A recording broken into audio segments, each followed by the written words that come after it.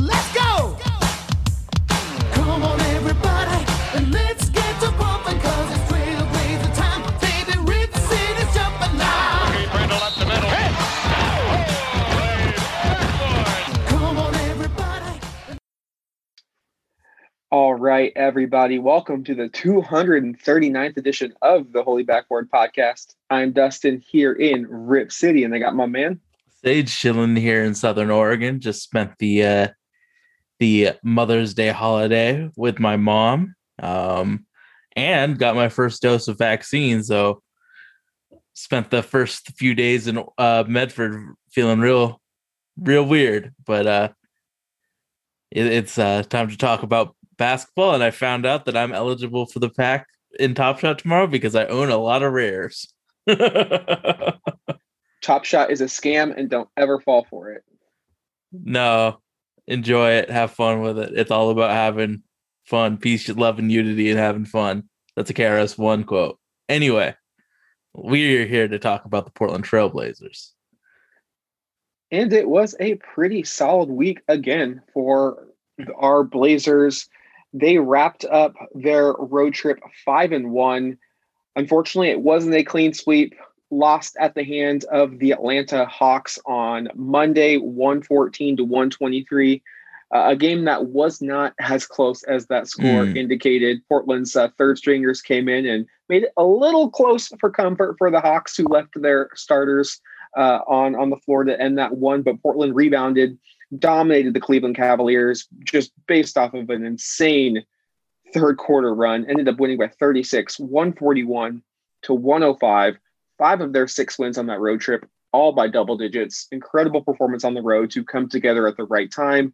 And they continued that momentum home with fans in attendance. They beat the heated Lakers 106-101 on Friday, and then bounced back on the second night of a back-to-back on Saturday, taking care of business and securing the tiebreaker over the Spurs 124-102, a game that saw Portland come out of the gates pretty slow, down 0-9 to the Spurs, but they rallied back, kept it close, got 2 key tiebreakers over the Lakers and the Spurs, and now sit currently in that 6th position out west, 39-29 on the season.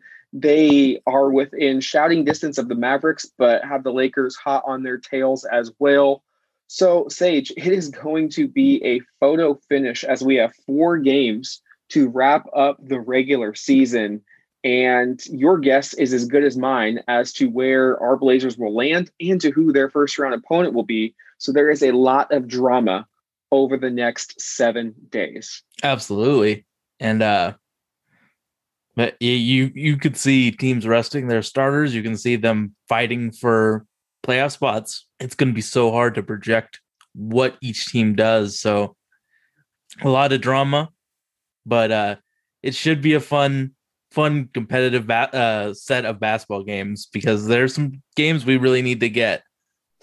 But the thing that impressed me the most about that Spurs game was Damian Lillard didn't play in the fourth quarter. I think that's huge, to just have CJ and Norm handle most of the scoring load in that fourth quarter was huge. And then Yusuf's third quarter, there was a lot of great moments in that game, but the best was definitely Dame chilling on the bench, resting up for this end run.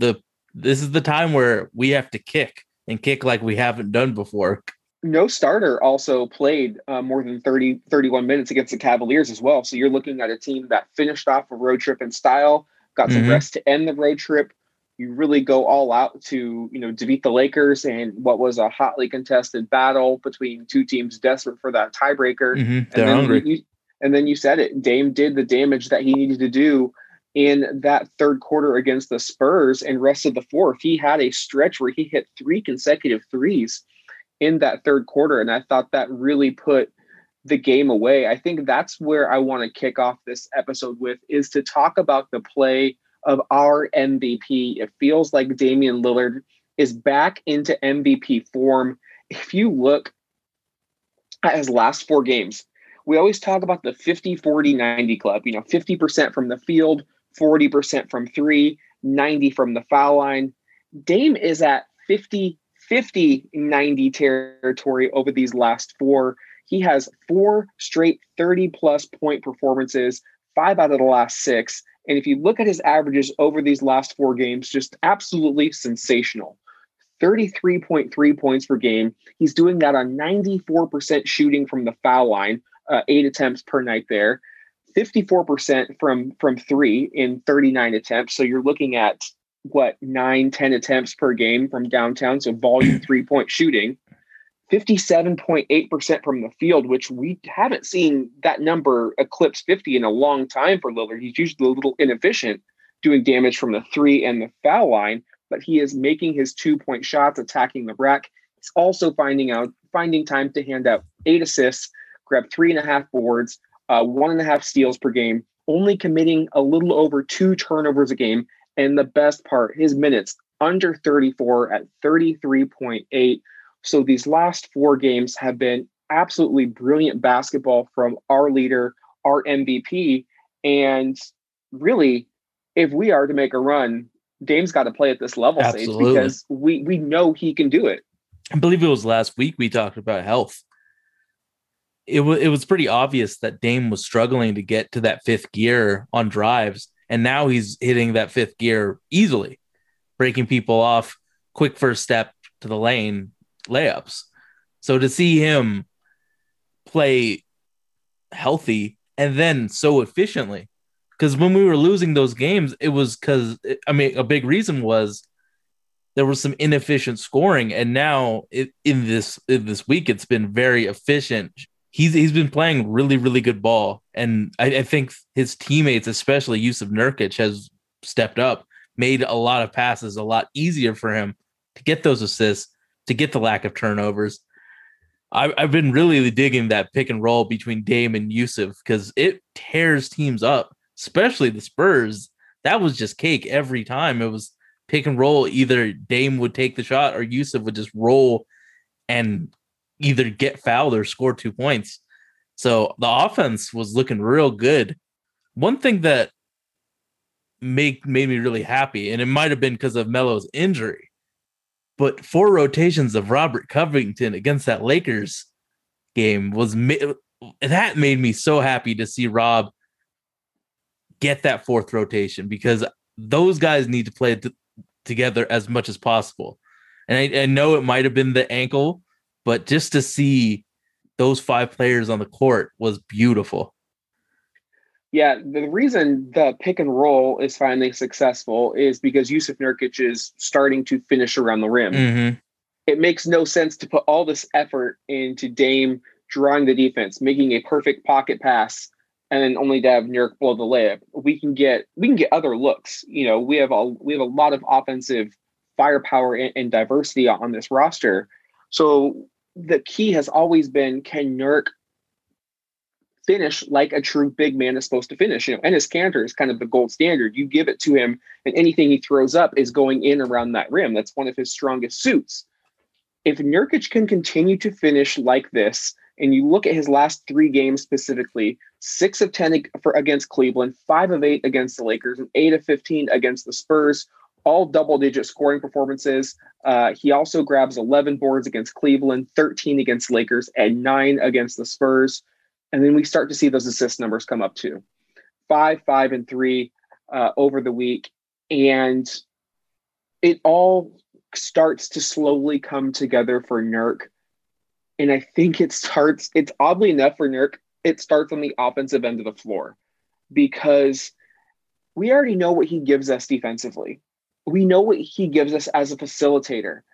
But now when the defense has to really honor him on the roll, that opens up the floor for so many more opportunities for the rest of the unit. And it makes Portland that much more difficult to game plan for, because now if you try to take Dame out, we can counter that. If you try to take Nurk out, we have counters for that. Like the beauty with this finishing 5, the starting 5 as well, is that no one is a liability on the offensive end of the floor when Nurkic is finishing. And I would say Nurk finishing is probably the weakest link of everyone on that starting unit. But when he finishes around the rim, especially with force and finesse, damn near impossible to stop on that end of the floor. And the way that he's playing with the aggression, like I think it started with maybe the Memphis game. He just started blamming it on people. That level of aggression attacking the rim. We've seen Yusuf try and do a lot of finesse around the basket, and it isn't always the most efficient. But now he's playing with a level of aggression, especially in the post, where it's like, get out of my way, or you're going on a top shot moment, or you're going on a poster for trying to bring it back to 2000. Like, he's been playing with a level of aggression that we haven't seen since Nurk Fever. And I think we saw the downfall of this Blazer team, this week when we forget about Yusuf Nurkic. Yes, you can say the Atlanta game was the second night of a back-to-back. Yes, they were awakened at 10 a.m. local time for a tornado warning. Those are all excuses. Teams go through that all season long. Everyone is playing the same compressed schedule. Aside from Portland's poor perimeter defense, which we will touch on later on in this episode, my biggest gripe was we had won 4 consecutive games doing things the right way, and that's using Nurk as a focal point of this offense. Sage, when I watched that Atlanta game, we did not involve Nurkic at all. He only had 4 points and 2 assists. I mean, that's not going to get it done. He rarely had his fingerprints on that offense. There was a lot of isolation, a lot of hero ball, try to match shot for shot with the Hawks, who were just unconscious from downtown.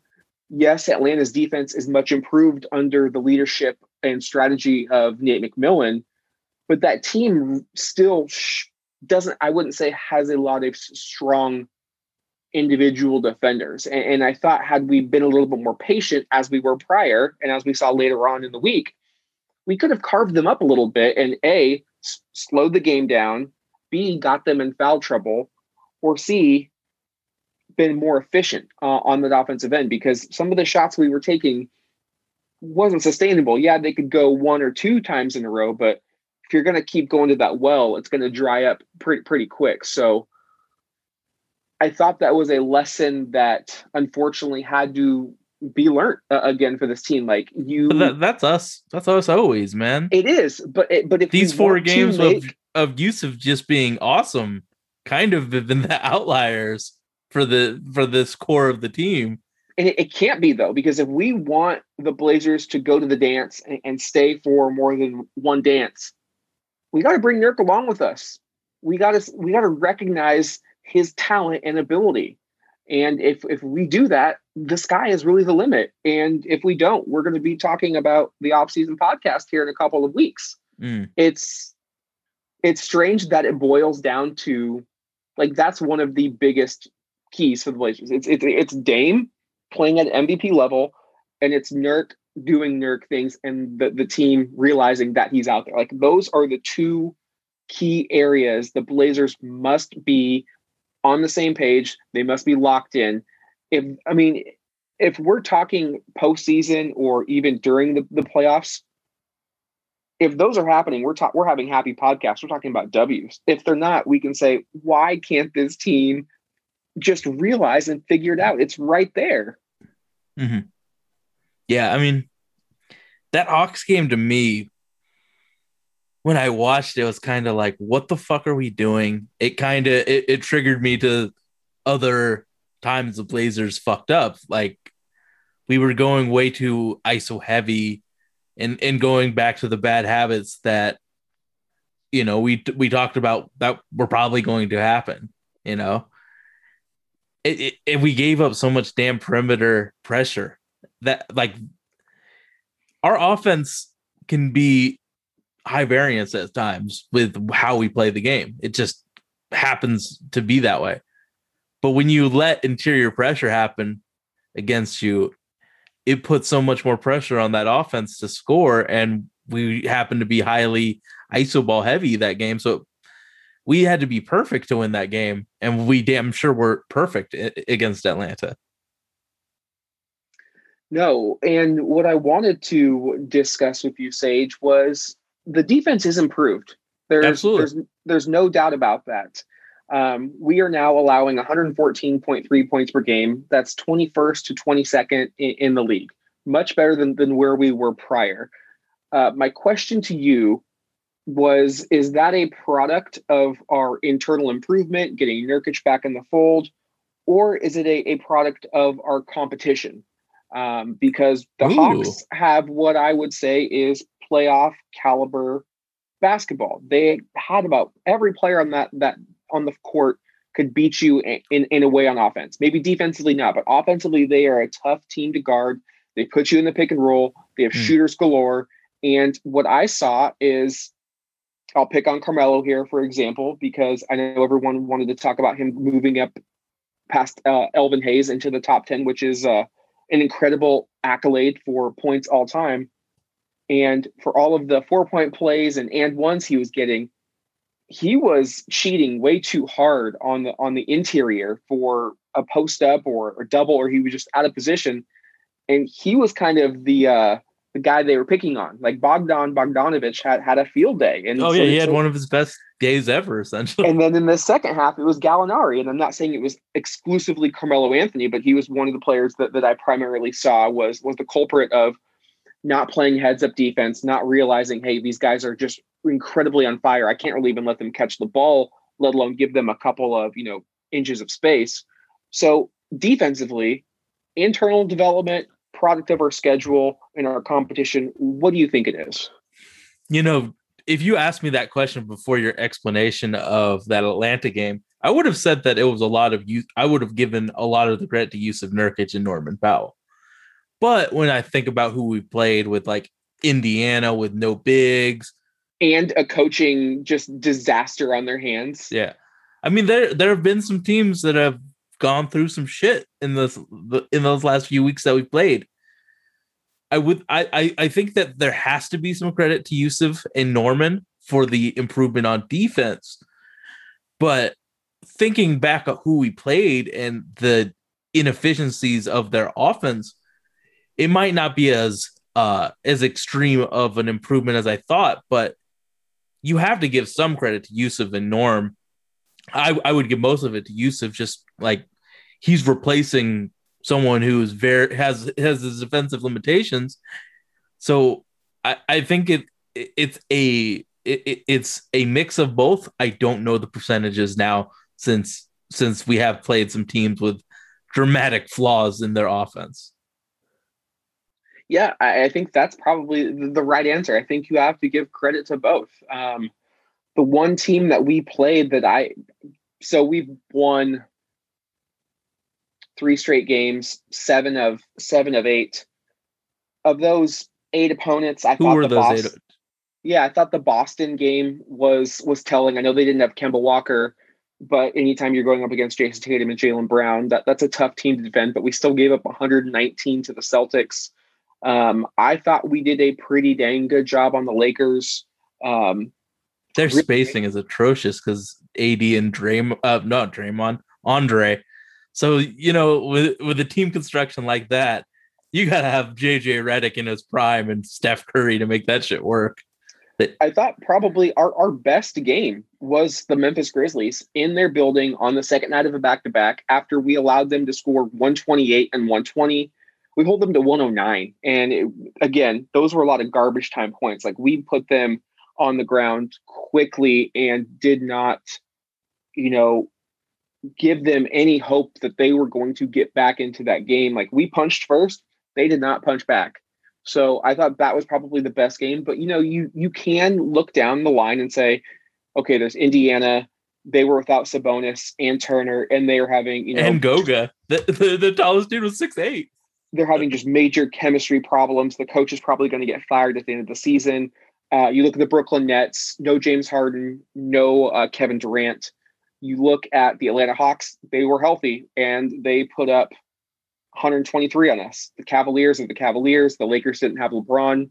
The Spurs, no Aldridge and no Derek White. But again, you held them to 102, played them much better than we had all season. So I don't think you can say it's only the schedule because at the end of the day, you're an NBA team.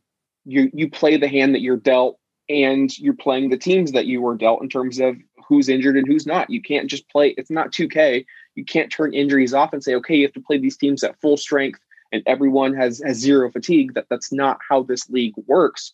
So you have to give Portland credit.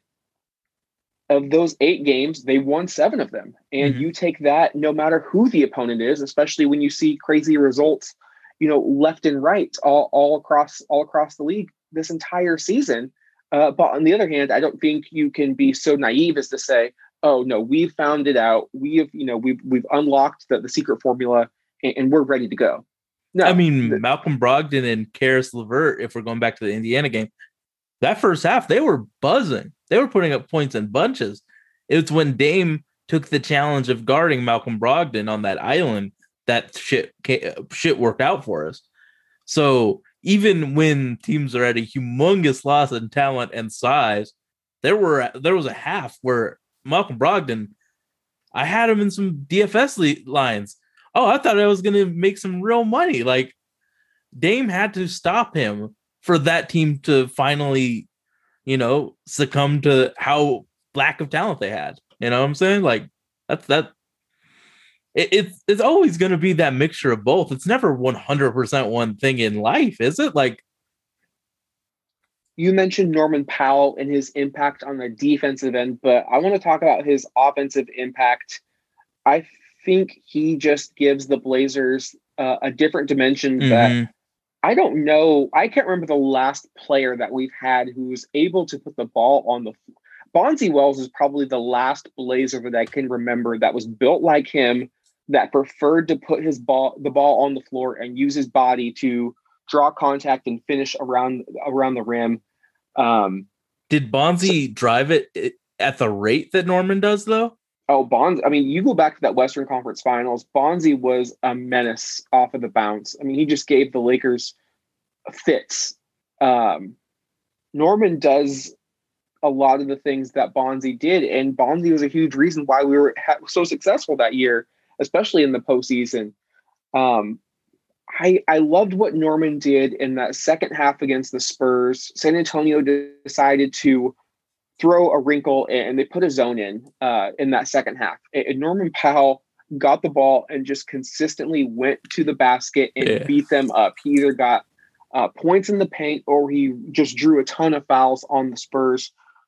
That's something we didn't have with Gary Trent Jr. GT loved to catch and shoot. GT drove 2 times a game, if we're lucky. Loved launching from beyond the arc, that's his game. That's fine. That's why we made this move to go get Norman Powell, more of a seasoned veteran.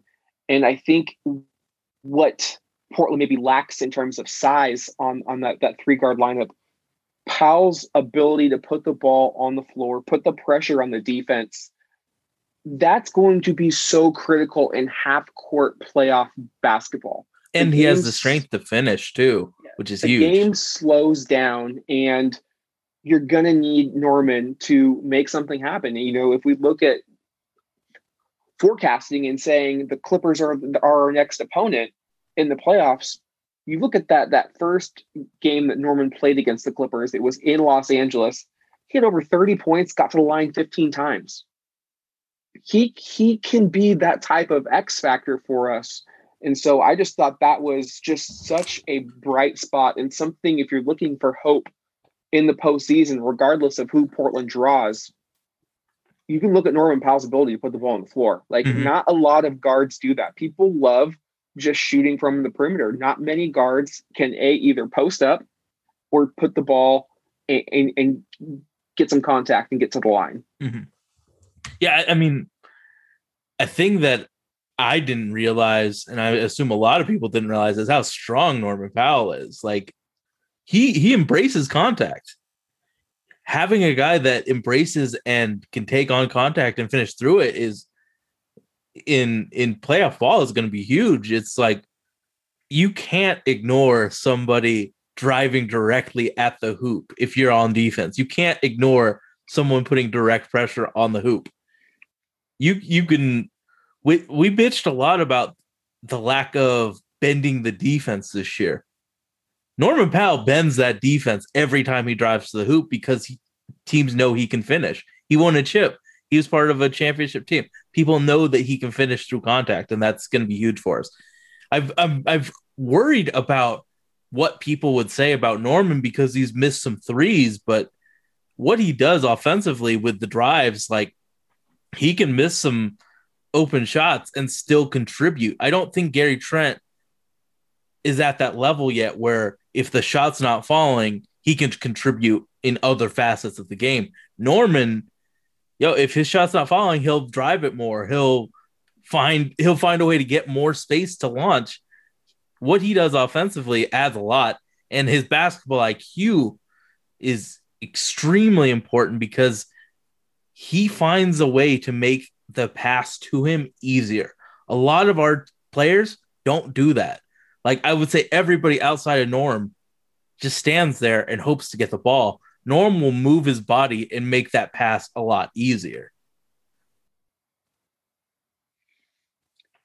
So we've talked about Dame.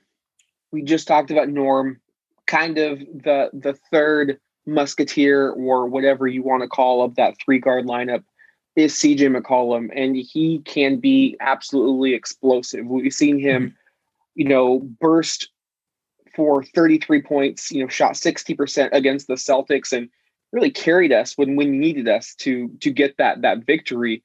But we've also seen him, he put up, it didn't matter in this game, but he put up 10 points on 3 of 14 shooting against the Cavaliers. He had a 10-point performance on 12 shots against the Brooklyn Nets.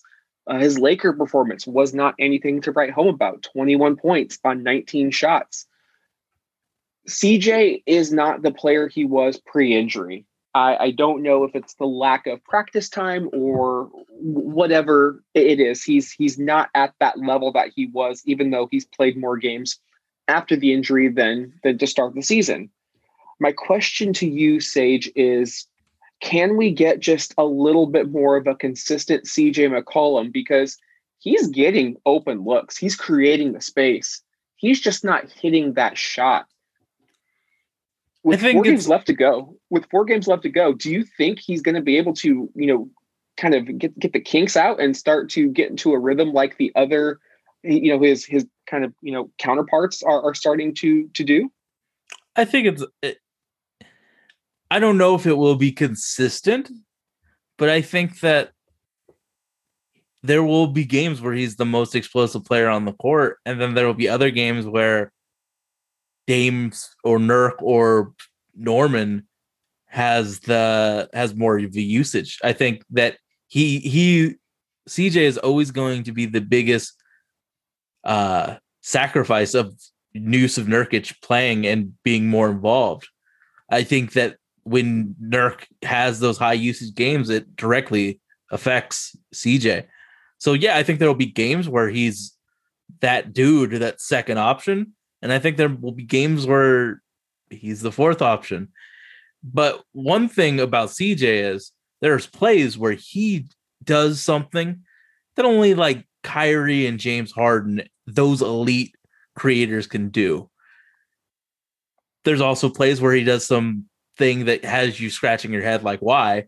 But there are going to be plays and parts of games where he just does some amazing stuff to help us win games. But I don't know if it'll be consistent. Do you remember when we were talking about Carmelo Anthony probably a month or two ago? And, it was the debate, like, is Melo helping or hurting the team? And I think we both sided on the fact that he was helping us, especially when you look at the production based upon the cost. Mm-hmm. It's interesting because when you take that same approach with CJ, I think you have to almost look at the other end of the spectrum and say, can you really have your second highest paid player at $30 million a year be this inefficient and inconsistent? I would argue no. And these last 4 games and these playoffs, I don't want to put too much pressure on it and, talk too much about the offseason because I want to live in the moment. But I do think there is a lot riding on this next month for CJ McCollum as a trailblazer. If CJ was making what Norm is making, $10, $15 million, you'd be over the moon. Moon. It's the contract puts that expectations on players. Like, let's use Rondé Hollis Jefferson as an example. He's getting paid nothing in terms of the NBA, so your expectations are low. You think that he's a 0 at something, and when he's a 5 or a 6, it's like we found cash. But with It's CJ, like you just dug in the couch cushions right here and found a 20. Well, even a 5, a 1. You know what? Yeah, you're right. You're right. That's found. That money. was my bad. I'm putting too much expectations on the result of Rondé Hollis Jefferson. So, we found $1 in the couch drawer, in the couch cushion we didn't think we had. That's Rondé Hollis Jefferson. So when people say that he's producing so much, it's because he has the expectation of literally nothing. CJ McCollum, on the other hand, is getting paid so much, and people have these expectations of him like he's going to be the next. So when he produces at a 6 and you're expecting that 9, it's a huge bummer. So for me right now, what I'm doing with CJ is I acknowledge that he's struggling, but I kind of think of it as golf. So when he does a good play versus a bad play, I try and calculate that out. And if he has more positives than negatives, that's a good CJ McCollum day for me. But I think it's just that expectations versus salary. And it's also the expectations that we've seen him absolutely be the best player on the floor at times, and with Damian on that same court. We've seen and someone good on the other side too. Yeah, we've seen CJ carry this franchise in the postseason in a game 7 on the road in one of the toughest atmospheres, the altitude of Denver, the Mile High City. He absolutely closed out that series offensively and defensively. We've seen him damn near average 30 points per game to start this season on volume 3-point shooting at over 40% from downtown. So it's not like Blazer fans have these, irrational visions of grandeur that CJ is this all NBA all-star player when he has never performed like that. No, he has performed like that. We just don't see it enough based upon what he is making. So, we've talked about Nurkic and Dame, how we need those two. Those are our X factors. Mm-hmm. But just like Norm getting to the line and giving us that diversification in offense, CJ being able to be efficient and also explosive when we need him to. Maybe Dame's having a rough night. Maybe Dame's in foul trouble. Maybe CJ's got the hot hand.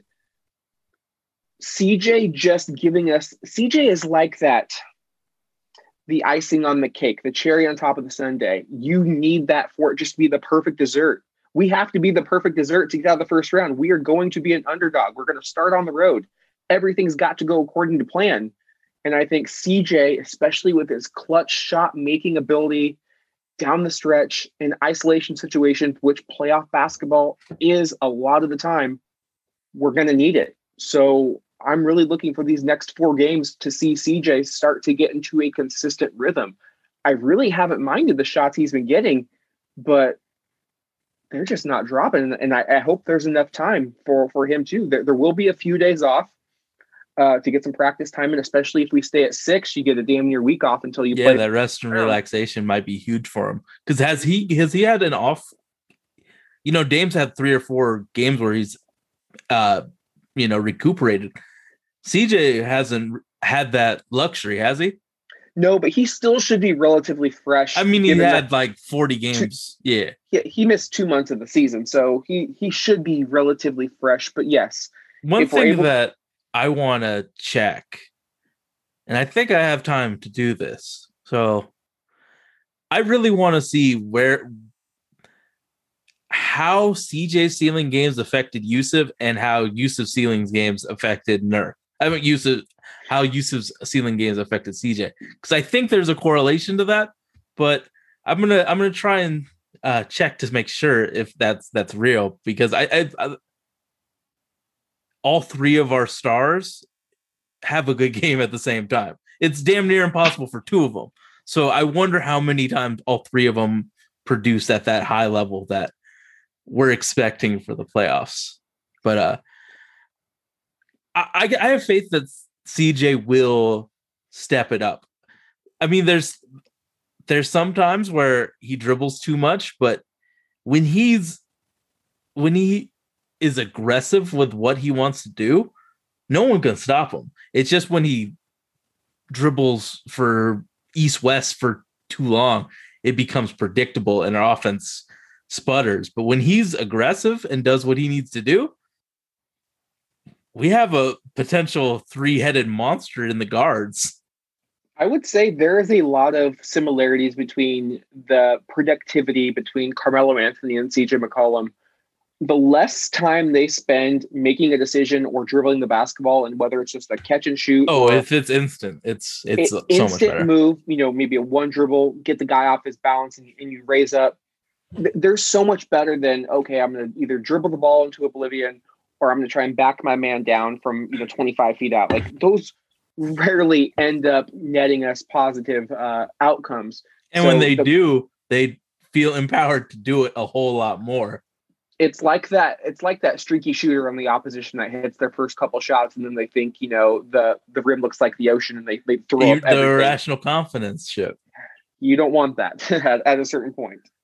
Yeah, when Melo makes that quick decision or CJ makes that quick decision, our offense looks so much better. And CJ can dribble because he's really talented at it, but he needs to go north-south eventually. He can't go east-west. It's like a great running back. They say quit dancing in the hole, hit it and go. Mm-hmm. Yeah, like get your 4 yards. Because sometimes good blocking get your 4 happens. yards instead of trying to. Maybe you get 20, but maybe you lose 8. Like, that's. Don't Reggie Bush it is what you're trying to say. Exactly. Yeah. I love that you were so happy to. Oh, a bad example of a USC running back? I'll take it. Yes. Well, before we go into preview this week's slate of games, and before we answer the fan questions, we are really getting into, this is photo finish time. Every team basically has about 4 games left to go. And there's a couple questions I want to ask you. It's not just who do we want to play, but who's maybe the most likely scenario. So let's talk about our preferred team, and then we can maybe talk about where we see it actually unfolding. So I'll tee it up to you. I think the Blazers, it's basically set in stone. We're going to play either Utah, Phoenix, the Clippers, or the Nuggets. Rank those teams for me, Sage, in terms of favorability. Nuggets, Jazz, Suns, Clippers. Yeah, that's. We've watched this team. How many games? I haven't missed a single Blazer game this year. We've watched this team X amount of times. We know their strengths and weaknesses. The Denver Nuggets have the least amount of players that could just demolish us. Jokic is absolutely frightening, but who's their lead guard? Yeah, you also, so on both ends of the court. So when you say players to demolish us, I think of Denver, and even if they had a healthy Jamal Murray, they do not have the defenders. Either Mikal Bridges and Chris Paul. Yeah, they don't have the defenders either in the front court or in the back court that can execute a trap to get the ball out of Dame's hands. So you would look for the Blazer guards to have a field day against the series against the Nuggets. You factor in Jamal Murray being out. Offensively, the Denver guards now become just a major weakness on that roster. And it becomes, okay, can you just hold Michael Porter Jr. to an average night? Because he does have the ability to has a ceiling. Go crazy. Yeah, he has a crazy ceiling. So yeah, Denver could steal, a couple of games, but you would actually feel really confident even on the road. Would you bet the Blazers win that? Would you bet your actual money that the Blazers win that series? Yeah, because I think it would be a massive failure on the organization if you cannot beat the Denver Nuggets without Jamal Murray. Yeah, they're limping. They're gonna guard plays signal to me that would signal to me a massive overhaul in the offseason rather than, a dink or a dunk. Like if you are really being self-aware and you go into a series and you cannot beat the Denver Nuggets without their starting point guard, their second most lethal player, one of the streakiest but also dominant players in the league, the pick and roll with Jokic and Murray, so just nasty to defend. He's not there. If you can't beat them, there are serious questions that are going to have to be answered. But I do think Portland would win that series, and I think that's why we have Denver at 1. But let's go down that list. I agree that Utah is the second most desirable team. They're probably going to win the West in terms of the regular season. But like Denver, I don't think they have the offensive firepower. And we've seen this from the Utah Jazz to really make a long, sustained run. Donovan Mitchell can get hot, but he can be a little bit inefficient and just a volume shooter.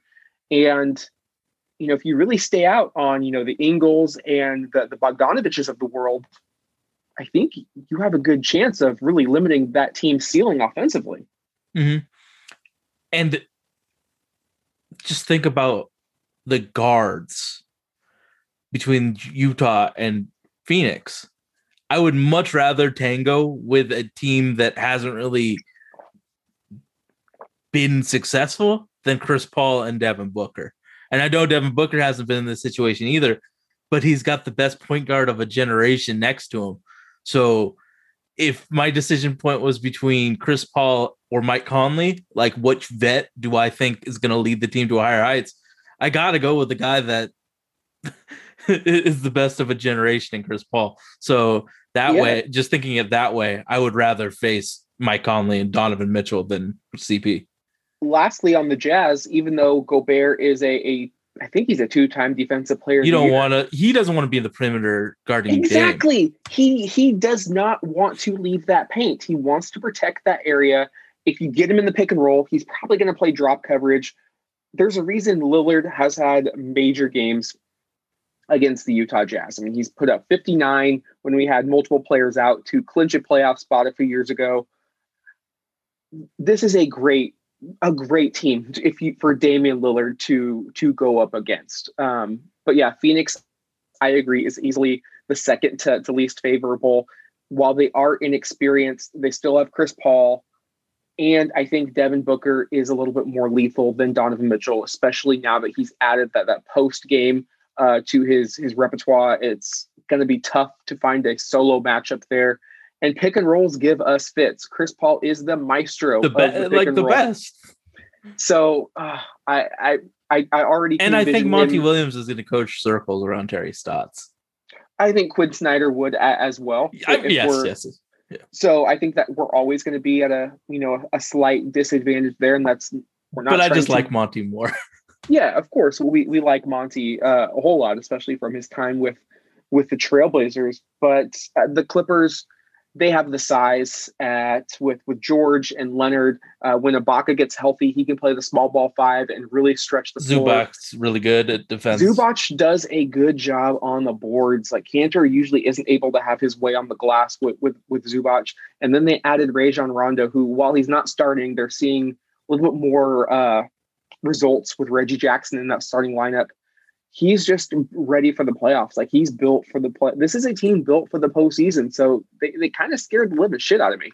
And I think they have the best coaching staff in the league. So yeah, I think the Clippers are the least desirous team just because of the height, the defense. They have 3-point of attack defenders, something most teams don't have. And they just have coaching knowledge for days. Like Ty Lue's great, and then he has a bunch of great assistant coaches that he trusts. So the Clippers absolutely are my least desirable team to play against. So now that we talked about the teams that are preferred for the Blazers, let's shift the conversation to teams that we're most likely to face. And I think the least likely team. So what I did is I took teams with their current records. I looked at the remaining schedule and just basically made a guess, gave them a final record, built in the tiebreakers. And if we're looking at the least likely and also based upon where I think Portland's going to land. So I think the Jazz, they have a 2-game lead over the Suns with 4 games to go. I envision Utah, even if they go 2-2 this week, to finish with 52 wins. That would be tops in the Western Conference. Portland would have to not only finish in 7th, but then lose a play-in game to then be 8th. I think that's the least likely scenario for me. A strategy that I have for daily fantasy, and I think that it's prevalent here, is one thing that can happen. Yeah, that can happen. But if it's multiple ifs, that's probably not going to happen. So I agree with you. The Utah Jazz would be a very unlikely playoff matchup. The next 2 teams, I think it's equally likely that we match up with either the Denver Nuggets or the Phoenix Suns. And it really depends on Portland. So this is one where obviously Phoenix is going to finish second. If Utah takes first, there's no way the Clippers can catch the Suns. Phoenix is locked in there. Portland, Dallas, and the Lakers, they could all relatively end with the same record. The Lakers picked up a monumental victory, which really skewed everything that I was going to do, because they ended up beating the Phoenix Suns. It dropped Phoenix lower in the standings. It boosted the Lakers up. It really puts a lot of pressure on Portland, which has a magic number of 3 to clinch a top 6 seed to stay at 3. Like the Lakers, just that is a massive victory that they had today. And so even if Portland and Dallas and LA tie, Dallas gets that tiebreaker for being a division leader, but Portland gets the tiebreaker over the Lakers by virtue of their win last Friday. So that would keep them at 6. There's just so many different. Portland also has an incredibly tough schedule this week with Houston on the road, Phoenix, Utah, and then the Nuggets. So there's just a lot of scenarios in here. So it's really like, okay, I don't think we're going to play the Jazz, but the Suns and Nuggets seem semi-likely. You look at how the Nuggets could come to fruition. One, I think Portland has to go at least 3-1, possibly 4-0. And I think Portland gets a little lucky because while Dallas has a 1-game lead, Luka Doncic basically smacked Colin Sexton in the strawberry basket.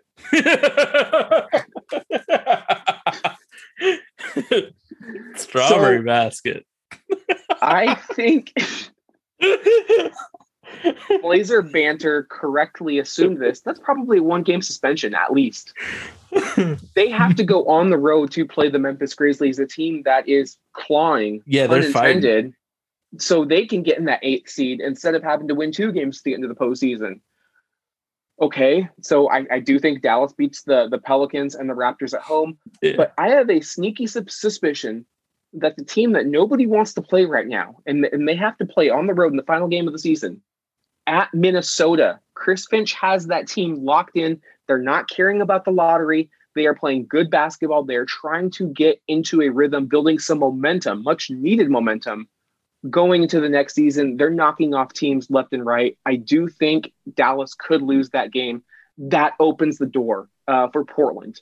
That's the only way that Portland can get there. Portland needs help to face the Denver Nuggets because Dallas is up 1 game. If Dallas wins out, they're locked in at 5. And I think that's where Denver is going to stay as well, because, you know, they blew a tough game against the Brooklyn Nets last night. And despite the Clippers' loss today against the Knicks, the Clippers have a very easy schedule. Yes, they've got 4 road games, but it's Toronto, Charlotte, Houston, and OKC. I have the Clippers going 4-0 this week. That would give them 49 wins. Denver's got a pretty tough schedule, all on the road, at Charlotte, at that tough Timberwolves team, at Detroit, and at Portland. I've got the Nuggets finishing with 46 wins. So my top 4 in the West would be Utah, Phoenix, Clippers, and Denver. Again, if Portland gets a little help from the Dallas Mavericks, then they could move up. But this is where it comes to, unfortunately, the most likely team and our least preferred. It's got to be the Clippers. There's just too many scenarios where if Portland goes 3-1 this week, even if the Lakers win out, we have that tiebreaker. Even if there's a 3-way tie, with Dallas and the Lakers, we end in 6. Like there's just too many scenarios that I have a hard time looking past. Exactly. So I would assume it's going to be the Lakers in that 7-8 with the Warriors, Portland at 6. Basically, as the standings look right now, it's going to be wild, and obviously that's why they play the games. You can't just go out and play the guessing game, but it all comes true. But that would be a test. And honestly, Sage, with the season that we've had, even though it is an unfavorable matchup, it's almost just like, okay, let's just get the big boss out of the way first. And if by hell or high water that you come out on the other side victorious, everything's gravy after that. Like, so what would be we would play the 3-6. Yep. What would be the matchup after that? So going with your statistics, who would be the that it would be the Lakers. I would think the Lakers would upset I think they would upset the Suns. And it's the most difficult path to the finals. So that's where you could also see, like, we will be predicting,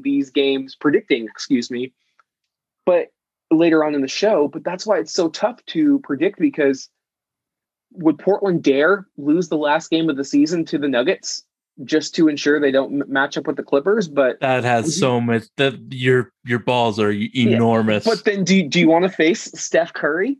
Or do you want to face, Ja Morant, a team that's already beat you twice on your home floor, just for a chance to play the Phoenix Suns, a team that we both agreed is not that much better of a matchup than the Clippers? So Portland is in, and they did it to themselves. These last few weeks, they've done it to themselves to be put in this position. But it's really, you're going to need a little bit of help to get that best matchup against Denver, or you're going to have to really earn your way through that postseason. Yeah. So would you say it's like 60 for Clippers, 20 Denver, 20 Suns, or 19 Suns and 1 Jazz? Or what would you do the odds? Oh, I would say it's probably, I think there's 75% chance we're playing the Clippers. I would say there's probably 20% chance you're going to be playing the Nuggets. That's 95. No, that's 15% chance. That makes it 90. 9% chance you play the Suns. 1% chance you play the Jazz. Yeah, I agree with you. Yeah, the Clippers one is just that seeding's going to be fucking rough if we beat the Clippers and then have to go to LA, where a very hyped LeBron will be. Possibly, we don't know. I mean, how he won't be 100%. Like, that's, there's not going to be a magical break in the season and then everyone gets to get healthy 3 months later in Orlando. So I almost think it's almost like it could set up to be 2019 again. It's not the same matchup, but it's a similar situation. It's a Paul George type of team. Portland's peaking at the right time. There is a lot of beef between these two teams, just as there was with the Thunder. So if Portland, I finished a rewatch of The Last Dance this week. If Portland gets on their Michael Jordan shit and just starts making up stories to motivate themselves, and gets, really like a little batshit crazy, like, oh, they're saying shit about my mom, and now they're saying like, you can't, if just whatever story they want to make up just to get themselves hyped and motivated, you can beat the Clippers. The Clippers have mentally folded before. Like, it's not out of the realm of possibilities, but it would be a fun series to see. And again, it's more like, okay, no one is picking you. Now, what do you have, Blazers? Show us what you have. Show us that this core should continue to be built around. Like, it's basically a prove it postseason. Yeah, I mean, I've kind of accepted that it's most likely going to be the Clippers. Same. Yeah. Which makes it so much easier, because you're just like, you're not in denial. You just it would be nice, but I'm expecting to go to LA for game 1 and 2. So, and speaking of being on the road, the Blazers became the 2021 Blazers are the first team in the team's 51-year history to have a better road record than a home record. They are now 21-13 on the road. They have 2 more games left on the road. They actually have the second best road record in the entire NBA behind the Phoenix Suns. So honestly, even though the fans are backstage, I actually legitimately want to start out on the road. I think this Blazer team just comes together, and that's pretty incredible that in 51 years they are the first team to accomplish that, especially considering, yes, I know there haven't been fans in the stands, but Portland's perennially been a difficult team to beat on their home floor. So this is just kind of a adds on. It's another, kind of interesting factoid in an otherwise just unique season. Absolute. So what I have yet to really look at what the fans have asked. So what have the fans asked us? All right, we have a couple from the fans. The first one is from @JPMac. No question, but a statement. Welcome back, Nurk. Your points and most importantly, defensive presence have been sorely missed. I'll co-sign on that. We discussed that earlier on. Playmaking and usage. And there's 10% capacity, but he did get the ovation that he had been waiting over 770 days for. So that had been a long time coming for Nurk, and hopefully we're able to expand the amount of fans in the arena as more of us get vaccinated. And would you be able to go to a game, or are you trying to go to a game? I would not be able to buy tickets through the Trailblazers, as they are only going to season ticket holders with a ton of longevity in holding season tickets. So you've only been a season ticket holder for a few years, right? Half season ticket holder. So I'm not even I'm not that baller. So it would have to be either somebody on Blazers Twitter buying tickets, and, I would buy my ticket and go along with them, or paying a secondary market price, which I would consider for one of the games. So I moved to Portland with Olga in 2007. I have not missed a playoff game at home since we made the playoffs in 2009. So I've never missed a home playoff game. So obviously I want to be there, but I can't pay secondary market prices for every one of them. And I'm aware of that, but I would like to get to at least one. So that would just be special. And again, I hope they're able to, expand the capacity. It's been noticeably audible hearing the fans in the stands. I think you're seeing a lot of the people who would normally sit in the 300 level making noise down at the 100 level. And it's been incredible. Like, you're hearing MVP chants right from the start. Let's go Blazers, beat LA. Like, it's just been noticeable. And I didn't think 10% capacity would have that effect, but it just goes to show, if you get the fan there, that's like Dame said, we don't have cool fans. Like, we have fans that care. You get the fans that want to be there for the experience and to actually be the sixth man, rather than, take a client to a game, or just trying to there to be seen, or whatever, as just a casual experience.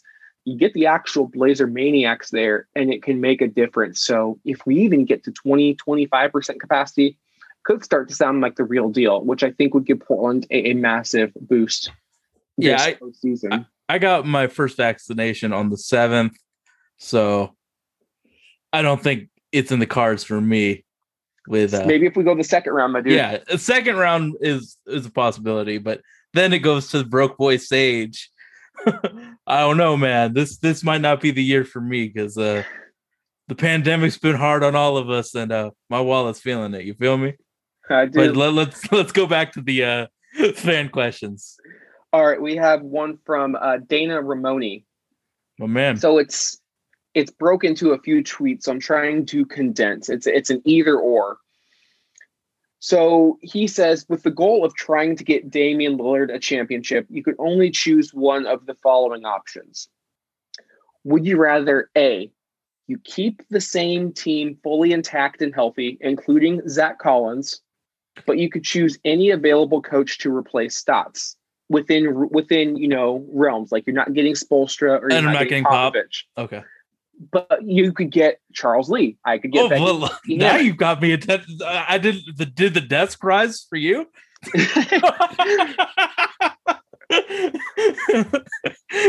Or you can make one blockbuster, quote unquote, reasonable trade for a third star. Obviously, no LeBron, no Giannis. I would think it's more Sabonis, Siakam area. Can I get Joel Embiid? No. Okay. But you have to keep Stotts as the coach.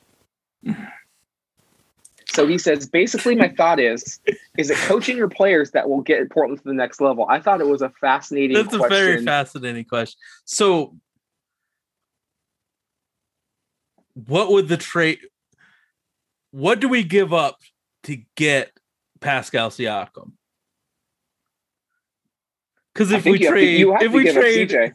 Oh, okay. Because if we trade Ellerby for Pascal Siakam, might be changing my mind a little bit. I think in the second scenario, it has to be assumed that CJ McCollum is the player being moved to the star. So I guess your starting five is Dame, Norm, X-player, Rocco, Nurk. Fill in that. So with Terry Stotts. With Terry Stotts. So my player would be Ben Simmons. I think he would just fit like a glove, but not in Terry Stotts' but not in Terry's system. Yeah, it's Terry Stotts' system, my guy. That's an absolute no for me.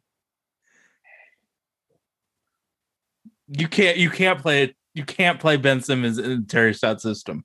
No, but that's the third star that I think Portland needs. So what's your answer? It's a very difficult question. So I can get fuck. You want Charles Lee, you can have Charles Lee. Well, Charles Lee's very I love Charles Lee. I'll go first. Uh-huh. I would choose option A. What coach would you take? I would be fine with Becky Hammond, Ime Udoka, both under the Popovich tree, who I value so much, respect so highly the culture they've developed. I trust your judgment on Charles Lee under the Milwaukee system as well under Budenholzer. Those three would be absolutely fantastic. I think we've talked about this, Sage. This roster is fucking good. It's a little imbalanced, but I have a hard time really finding a lot wrong with it. There's more right than there is wrong. And we've kind of said if it's used a little bit better, you get a little bit, strategic with how we play defense and our rotations and just the different looks we give teams. If you're able to adapt on the fly and be flexible, I think coaching goes a long way. Is it everything? Absolutely not. But when you win, it's a great mix of talent and coaching. We have a lot of talent. I'm not saying a coach is going to bring us to a championship, but I think a better coach with this roster gets us closer than trading CJ for a better player, but also keeping Terry Stotts. And I'm not trying to be anti-Stotts. I just think he has a ceiling as an NBA coach. And we've seen what he can do for 9 seasons. I think a different coaching hire could also kind of reinvigorate the team as well. When we're clicking, which I know we can, and when we play the right way, which I know we can, there's very few teams that I think have higher ceilings than us. And sometimes those teams don't hit that ceiling either. So you may sneak in and get a championship. So I choose option A. So if I could get a Joel Embiid and you could promise me no injuries, you cannot. Joel Embiid is too good. This is a third star type of player. You cannot get anybody. I wouldn't trade. I wouldn't be jazzed up to get Domantas with the Terry Stotts scheme. I wouldn't. Pascal. I would have to take Charles Lee in the first option.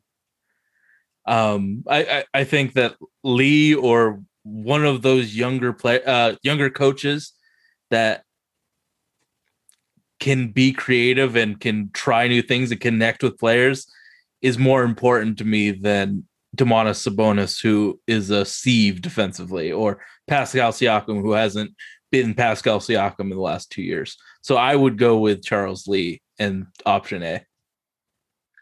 Last question from Georgie Stoimanov. It says, hey guys, Is it just me, or is it hard not to get excited about Anthony's raw talent? He's super athletic, an elite tier shooter, and is now showing a bit more effort on defense. Which coach would be the most suited to take him to the next level? Can I go first? Can we have Monty Williams? Well, I mean, I'm going with the apple of my eye and Charles Lee. Charles Lee was instrumental in developing Dennis Schroeder. And then I think a guy like Charles Lee would be one of the best people to develop Ant. Monty Williams is someone that I would respect just as much. But if I was going with someone, I would want someone young that connect with him. And I would want a guy that has had a long track record of player development in Charles Lee taking over as the coach for the Portland Trailblazers if I was thinking about Ant's improvement. So yeah, Charles Lee for me. I think that's a great answer. I will also follow back on both Spurs candidates, Ime Udoka and Becky Hammond. I don't think Ime is still with the Spurs, but he has been under their tutelage. You look at their guards, and especially their guards, and they have really developed them. Derek White was a late first-round draft pick. He is now a bona fide starter in this league. Ime is on the Brooklyn Nets. Yes, so I knew he had moved on, but he had coached under Popovich. You also look at DeJounte Murray. He had an injury that set him back, but he's one of the best up-and-coming guards, especially on the defensive end. Keldon Johnson, again, a player taken late in the first round last year. Lonnie Walker. I mean, they just do a really good job of teaching players how to play the right way. Like, there's a reason it's called like the Spurs way. They don't get blown out. They always try hard. They play the game the right way. And really, I think you just need a coach that is going to find a way to let Ant grow in his own way. And what I mean by that is, let's not force him to be a backup point guard. He doesn't have to be a point guard. He's a scorer. Okay, let's find a coach that can help him work on some dribble moves. Find a trainer that can get him just get his body right. He clearly needs, 5 to 10 more pounds of muscle so he can be a Norman Powell and finish in the lane. And then let's God-given athleticism. Find somebody that can tap into his confidence and say, Anthony, I want you to go to the basket with just unnatural aggression every single time. Go in there with a purpose, like somebody stole something from you and you just want revenge and just blam on them. So I think there's just a combination to get Ant to break out of his shell. It's hitting the weight room. It's finding his inner confidence. And it's also learning, okay, how do I become the best shooting guard possible rather than point guard? Like, I think pigeonholing him into a backup point guard and that being the dominating narrative around him kind of set him back the past couple of years. It's like we treated him like a Kentucky guard. But yeah, I for me, if we're talking about future head coaches, it would go Charles Lee 1 by a lot, and then Adrian Griffin of Toronto. I was about to call him Adrian Young, but I knew that was a hip hop producer. I would go Lee, Griffin, Ime, Juwan Howard. Those would be my big guys, because the coaching the coaches that was leaked the other day just they don't make sense in a lot of ways. Like, they're all old retreads. Why are we trying to? There was nothing splashy about those hires. So that's one thing that I found comical was, the Blazers are going to do the same thing the Seahawks did when they made their coaching change and they got Pete Carroll, the big money hire from USC. There is nothing splashy about Jason Kidd, Nate McMillan, Dave Yeager, or Chauncey Billups. Chauncey Billups would intrigue me because he's been in line for a GM position before. Yeager's been a retread. Nate McMillan, I love him, but been there, done that. And Jason Kidd, there's no fucking way that I'm supporting a dude like that. A dude like that. Like, he's been arrested for domestic violence and has I bet that whoever wrote that put Jason Kidd because they're cool with him and the Oakland connection with Dame. Yeah. Again, it's one thing if you're accused of something and you've kind of paid your debt to society And clearly 20 years have passed. But Sage, he continued to play in the NBA and was a sought after player, won a championship with the Mavericks, and then went right into coaching. There was no hurdles that he had to overcome personally to repay his debt to society for that. And that doesn't sit well with me. I don't think it would sit well with the Portland community as well. So I agree. I think that list was floated out there probably by Neil through Jason Quick just to kind of get a gauge. And everyone was like, hell no. So I think they would hopefully do much better detective and diligence in bringing in the next coach. I will do a Charles Lee bio on our Patreon when I get home from Medford in the next few days, because I am that dedicated to Charles Lee to PDX. First of all, congratulations on your regular season victory in the prediction game. So I'm giving you, a round of applause. There's no way I can catch up with you. So we are just now making. What was my record? You're at 41-27. God damn. Yeah. So we are just making the picks from the gut. There's no ulterior motives here, trying to win any prediction games. We are just trying to get the best outcome possible. And it starts tomorrow night against the Houston Rockets. Portland wraps up their 3-game homestand. Then they go on the road. They've got Wednesday, Thursday at Utah, at Phoenix. Going to be tough to decide whether either team is going to be resting or playing for anything. And then finally, they play Sunday against the Denver Nuggets. That time is TBD. Shams Charania tweeted out before we came on air to podcast that all of the NBA's games that day will be played between 9 a.m. and 12:30 p.m. Pacific Standard Time. So they don't play daily fantasy that day, people. They do not want teams to know the outcome. So whether they can rest or not. So it's going to be mayhem that day. So clear your schedule, get some brunch, and let's watch a shit ton of basketball. First, for anything to matter, Portland has to take care of the Houston Rockets. And this is really a game where you can't look back at the first two matchups and really draw any conclusions. We won a hotly contested game, the second game of the year. That's when James Harden was making his debut. We also lost in early January on the road in Houston, back when they had DeMarcus Cousins and Victor Oladipo. John Wall playing. This Rocket team is completely different now. And really, the only thing they're playing for is losses, because they want to secure one of those top 4 lottery spots. I believe each of the top 4 gets the same percentage to move up. And, right now they are 16-52, 1-9 in their last 10. They have currently lost 5 straight games. And Sage, just a measly 8-25 away from Houston. So we're going to play a game here. So I'm going to say the players that are on the injury report, and then players off the injury report. I'm going to ask you their names, and you have to tell me honestly if you've heard of them. Okay. So let me take a really deep breath to talk about all of the injury reports.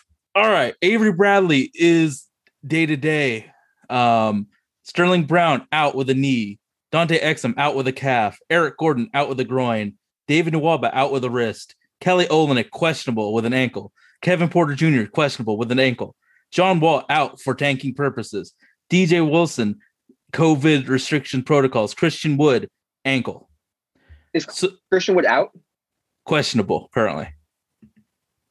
So last game they played, their starting lineup was Deshaun Tate. Heard of him. Daquan Jeffries.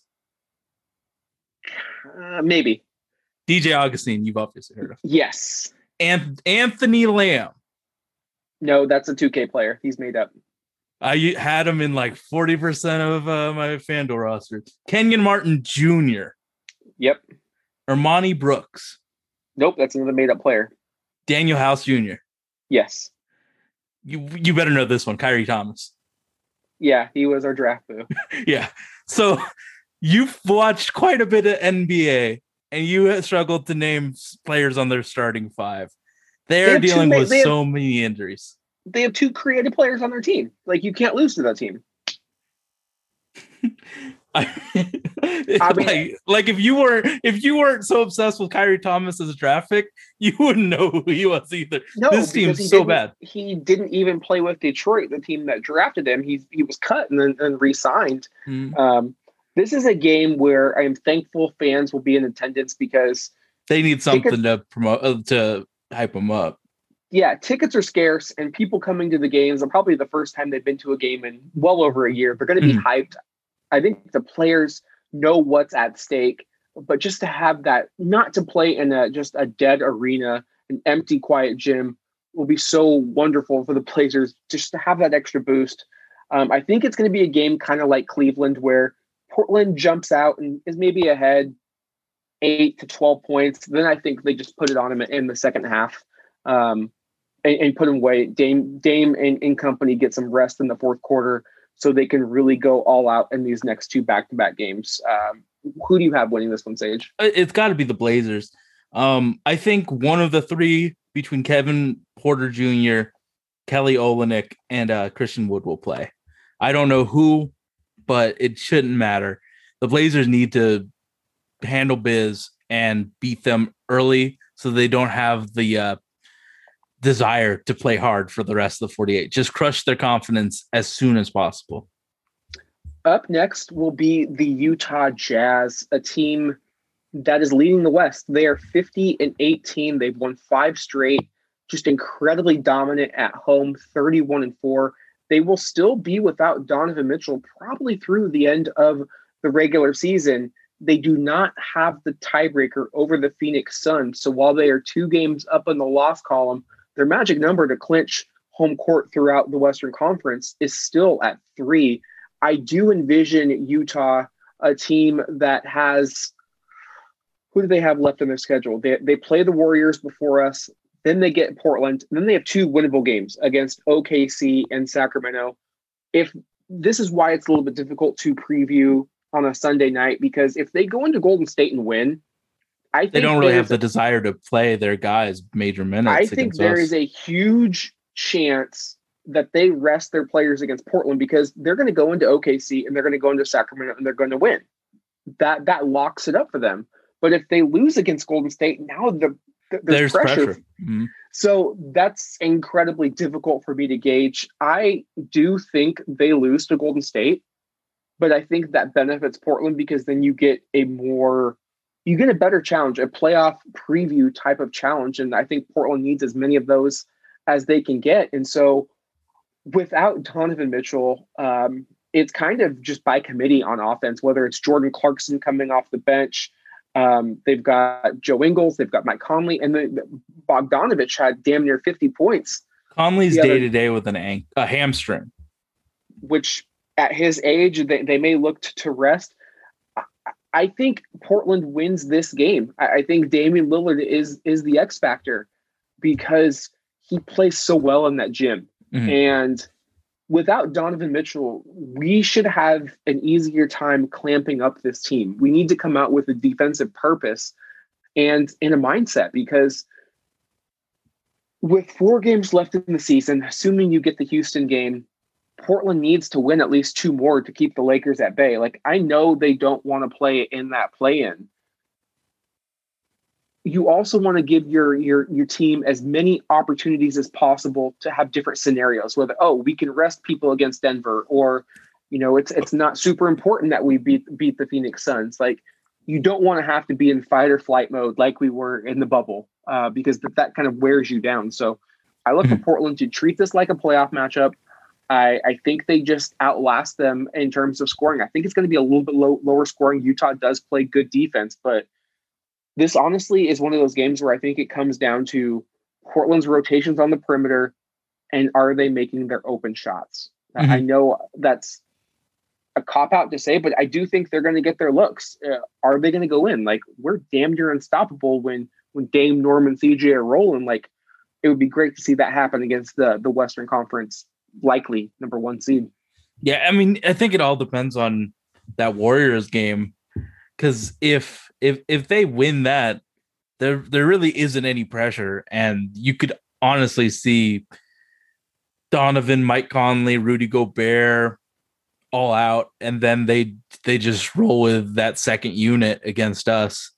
So it depends on that, but I'm gonna go Blazers victory because we need this win way more than they do. So if we have that type of aggression and that mentality of we need this, I think that will sway it in our direction because the Jazz can afford to be comfortable. They can afford to think about rest. We can't right this second.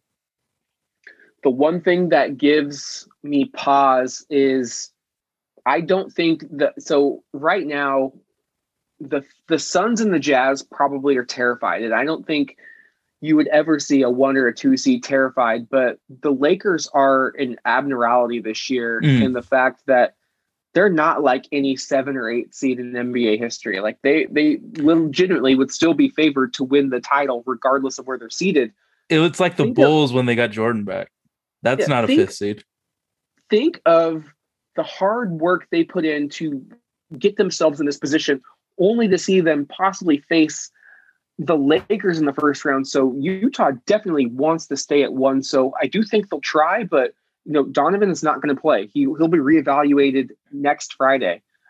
Conley did not play yesterday. Again, that was the 8th. We played them on the 12th. So who knows? But hamstrings at his age.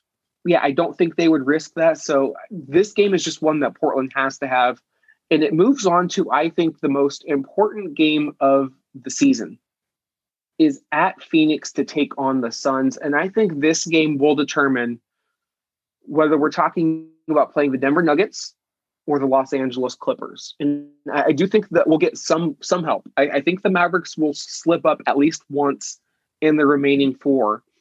And this Phoenix game will determine whether Portland's able to take advantage of that opening or not. The Suns are struggling a little bit lately. They are just 6-4 in their last 10. They're 2 games back of the Utah Jazz. They blew a golden opportunity tonight to really put the Lakers in the grave. And they got just completely outclassed, losing by 13 points, giving up 123 points to the Lakers without Kuzma, without Schroeder, and without LeBron James. That's a team Portland held to 101 points. So it's going to be tough. It's the second night of a back-to-back. Phoenix has had their way with us this year, but we have not played the Suns at full strength either. So it's going to be another playoff type of preview. And my biggest thing with Portland is how are we going to defend Devin Booker? Who are we going to put on him so that he's not able to just post up and turn around and shoot? I think Norman Powell gets that assignment because he's got a little bit more strength than Dame or CJ, but that's going to be the big key for me, is because he set that tone in both games against the Blazers this year by just going to the post and getting easy looks, and we had no answer for him. I think the X factor is pick and roll defense against Chris Paul. I mean, those are the poison. Yeah, you got to. Chris went against us when we had Enes Kanter running center, so it's a whole nother animal having use of against him. What teams have Phoenix faced before us? So the Suns, just looking at last Friday, they beat the Knicks by 23. Just today, Sunday, they lose by 13 to the Lakers. They play the Warriors Tuesday in the Bay Area, and then they get us Thursday. And who's at home? And then they'll play that jumbled last game of the year. They play Saturday, Sunday in San Antonio. Oh, okay. And they'll most likely be hard stuck at 2. Again, it depends if they can catch the Jazz. So if the Jazz lose to the Warriors and the Blazers, they'll be tied. But then they have to win out. So Phoenix basically has to win out. So I do think they're going to try to win. I don't think Portland's going to get any favors. I think the only favor they'll get is Denver. Denver's going to probably be locked into 4 by the time we play them. But it will really determine where Portland's at the time, whether we want to win that game or not. I mean, if they're hard stuck at 2, would you play Chris Paul these last few games? I don't. So we don't know, though, that they would be hard stuck at 2 because Utah. I mean, we have to do a lot of projecting here on a Sunday. Yes, but really, by the time we play, if Utah has lost 2 games, like I am projecting, they'll be tied. So technically, they'll be in the 1 seed. They will want to win this They game. will. So Then Chris Paul plays full rotation. I do think they play full rotation minutes. It's still a chance that they get that 1 seed. I mean, if there's a chance, then Chris Paul's playing as many minutes as possible. But if they were hard stuck at 2, dude's an old man. Why would you want to play him in a meaningless game? That seems a little foolish. Like, dude's in his 15th year as an NBA point guard, played a lot of playoff minutes. You might not want to risk it. But if we're projecting that there is even a chance at them getting that seed, they're going to put their whole team forward. But I think that the 2 things that the Blazers need to adjust for them to win is pick and roll defense with Chris and DeAndre and Devin Booker's one-on-one matchup. I think something to watch out for is the Ayton-Nurkic matchup. When we played them previously with Enes Kanter, Ayton was just too athletic. And he was too. Yeah. Chris Paul was hitting him on that roll, just throwing it over the top where only DeAndre could get that. We've seen Nurkic and Covington really reach up and stop a lot of lobs, just getting their active hands. So, building the wall. Yes, a key for me will be, can Yusuf stay out of foul trouble, and can he impact the game defensively like we know he can? If we even put up some form of resistance on that CP DeAndre pick and roll and really take some of their options away, that opens the game completely up. And again, this is a team we could see in the postseason, and Phoenix has had their way with us. Yeah, so, we haven't really had a complete game against them. So I think it's really important that we win this game. You have us winning, Sage? This one's tough. This one's very, very tough. It all depends on what happens in the games before, but if we're going to project it like it is, I think the Phoenix Suns got us. I mean, we haven't shown that we can beat them yet. Yes, we haven't had the use of Nurkic, but the Suns kind of have something over me where we haven't really done as well as we should. So I'm going to roll with the Phoenix Suns. I'm going to go win, and I'm going to go Dame time. I think he's making his case to be a first-team All-NBA guard, and the way he's playing, 50-50, 90, over 30 points, 8 assists on just incredible shooting splits. He is a player that can get to a level that very few can, and I would say even on the Phoenix Suns. He sets that tone, and I just think of the momentum you would get from winning a back-to-back of that nature. Like, I don't think anybody could poo-poo on that or take anything away from the team from doing that. Yeah. Alongside Dame, I've mentioned Nurkic. I think a player that we haven't talked about, Carmelo Anthony. He's a guy who we can run some offense through against the Suns. He's also a player who can slow down the game a bit, can get to the line. They've got a couple inexperienced defenders on that second unit. The second unit is where we're really going to need to make a living. And if we're talking about a back-to-back, probably not going to be Derek Jones, but we are going to see some Nasir Little, probably some Rondé Hollis-Jefferson, along with the traditional Ennis, Melo, and Ant. So whose bench is going to outperform one another? So maybe it's just an optimistic outlook, but I think Portland is that they're circling Denver. That they want the Nuggets, and the only way to do that is to go undefeated this week. And so, Phoenix they're reeling. They're not invincible. I think Portland guts out a victory there, and then you get 2 days off to face the Denver Nuggets, they're going to be locked into fourth. Let's make no mistake about that. I would be very certain that's how it happens. I know there's only a game difference right now, but I kind of broke down the schedule. If you look at it, the Clippers, both teams, what's interesting, are done playing home games. They all finish the year on the road. the Clippers have Toronto, Charlotte, Houston, and OKC. I would be very confident that they go 4-0 in those games. Denver, Charlotte, Minnesota, Detroit, and Portland. That's going to be very hard for them to go undefeated and also get some help from the Clippers. By this time, I would assume that Denver is going to rest Jokic. He has played the most minutes, I believe, of anybody in the league. He's touched the ball more than anybody else in the league, too. He is number one in touches per game, and then Domantas Sabonis is 2. And then if Jokic is out, then Will Barton's obviously out as well because he's dealing with a hamstring. PJ Dozier is day to day with the ab injury.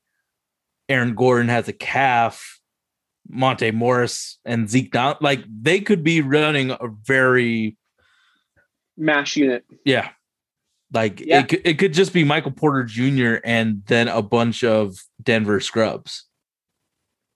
So with that projection, I do project that we will be in that scenario. I think Portland goes 4-0. I think that they get it done. And whether we face Denver or not in the first round is going to be dependent on whether Dallas can slip up. If not, you're 4-0 going hot into a postseason against a tough opponent. But that's kind of the best way you can go into a postseason is red hot and rolling. And confident as hell. Yeah, I think the Blazers win. There would be no reason to play Jokic in this game. It's going to be a shitty day for a lot of these teams that are stuck in their position. They're not going to play their starters. There's no reason to. And even if Portland needed this win and Denver was playing Jokic, I would still pick Portland to win this game. We were so close to beating them last time, and that was when we were kind of playing selfish basketball. I think we've kind of turned a new leaf there. I just think we would get it done. Nurk on Jokic is a really fun matchup. Stay out of foul trouble there. But again, I think they're going to be locked into 4. You mean Nurk on JaVale McGee? Gave me flashbacks of the Warriors, so I did not need to have that. So I think we've wrapped it up. We are available on iTunes, Google, Stitcher, Himalaya Podcast, Dash Radio, Nothing But Net Radio, Tuesdays 2 to 3. Check out our Patreon. I'm going to write or record my video on the great Charles Lee. So I don't think that he's gotten the props that he deserves. So check out, be on the lookout for that in the next week. If you listen this far, you're a real one. And I'm going upstairs and eat some Mother's Day goodies. So I will talk to y'all later. Wherever you may be, this is Bill Shinley. Good night, everybody. Let's